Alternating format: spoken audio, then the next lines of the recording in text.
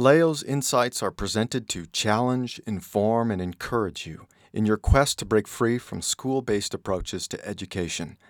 Building upon a foundation of unschooling, we sincerely hope these insights help you to consider how education can be truly unlimited.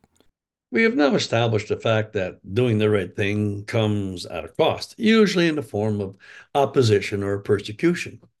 We also determined that the objective of naysayers is to mindlessly advance the status quo education system, and that the best way to deal with this is to ask questions of those who would have you do something other than home educate.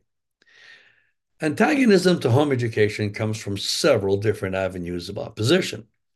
Traditionally, the government was seen as the biggest obstacle to parental freedom, and in some respects, this is still a problem.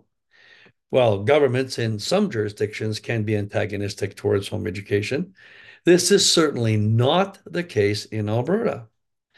Our government not only advances home education as an option, but provides funding to make it easier for those choosing it. Government is not a problem for us. Another source of opposition is from schools and colleges of every genre. Aversion towards home education is largely based on ignorance and steadfast adherence to a school-based approach to education.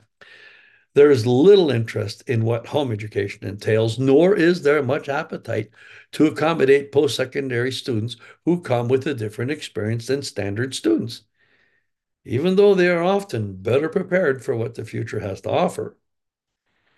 We can consider the government and school opposition as coming from outside the home education community. This type of opposition is easy to identify and easy to deal with. Persecution or opposition from within the community is more difficult, as it is more sinister, and we are usually not as prepared to be attacked by those we presume to be on our side. For instance, there are third-party agencies who are either seeking reason for their continued existence or to be enriched by making the government the boogeyman. These organizations advance themselves as representatives of the home education community and encourage membership for a fee so they can ostensibly continue to influence the government on behalf of home educators. The problem is, if these people do end up influencing the government, it is often to the detriment of home education as they lack experience and or understanding. Survival of their agency is usually the main objective, and gaslighting the home educating is usually their method.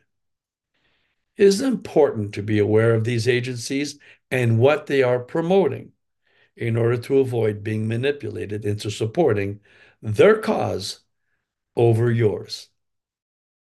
We trust you were blessed by today's presentation. For more helpful information to guide you in your home education journey, please visit educationunlimited.ca and leogaumont.com. Be sure to like us and share us on Facebook.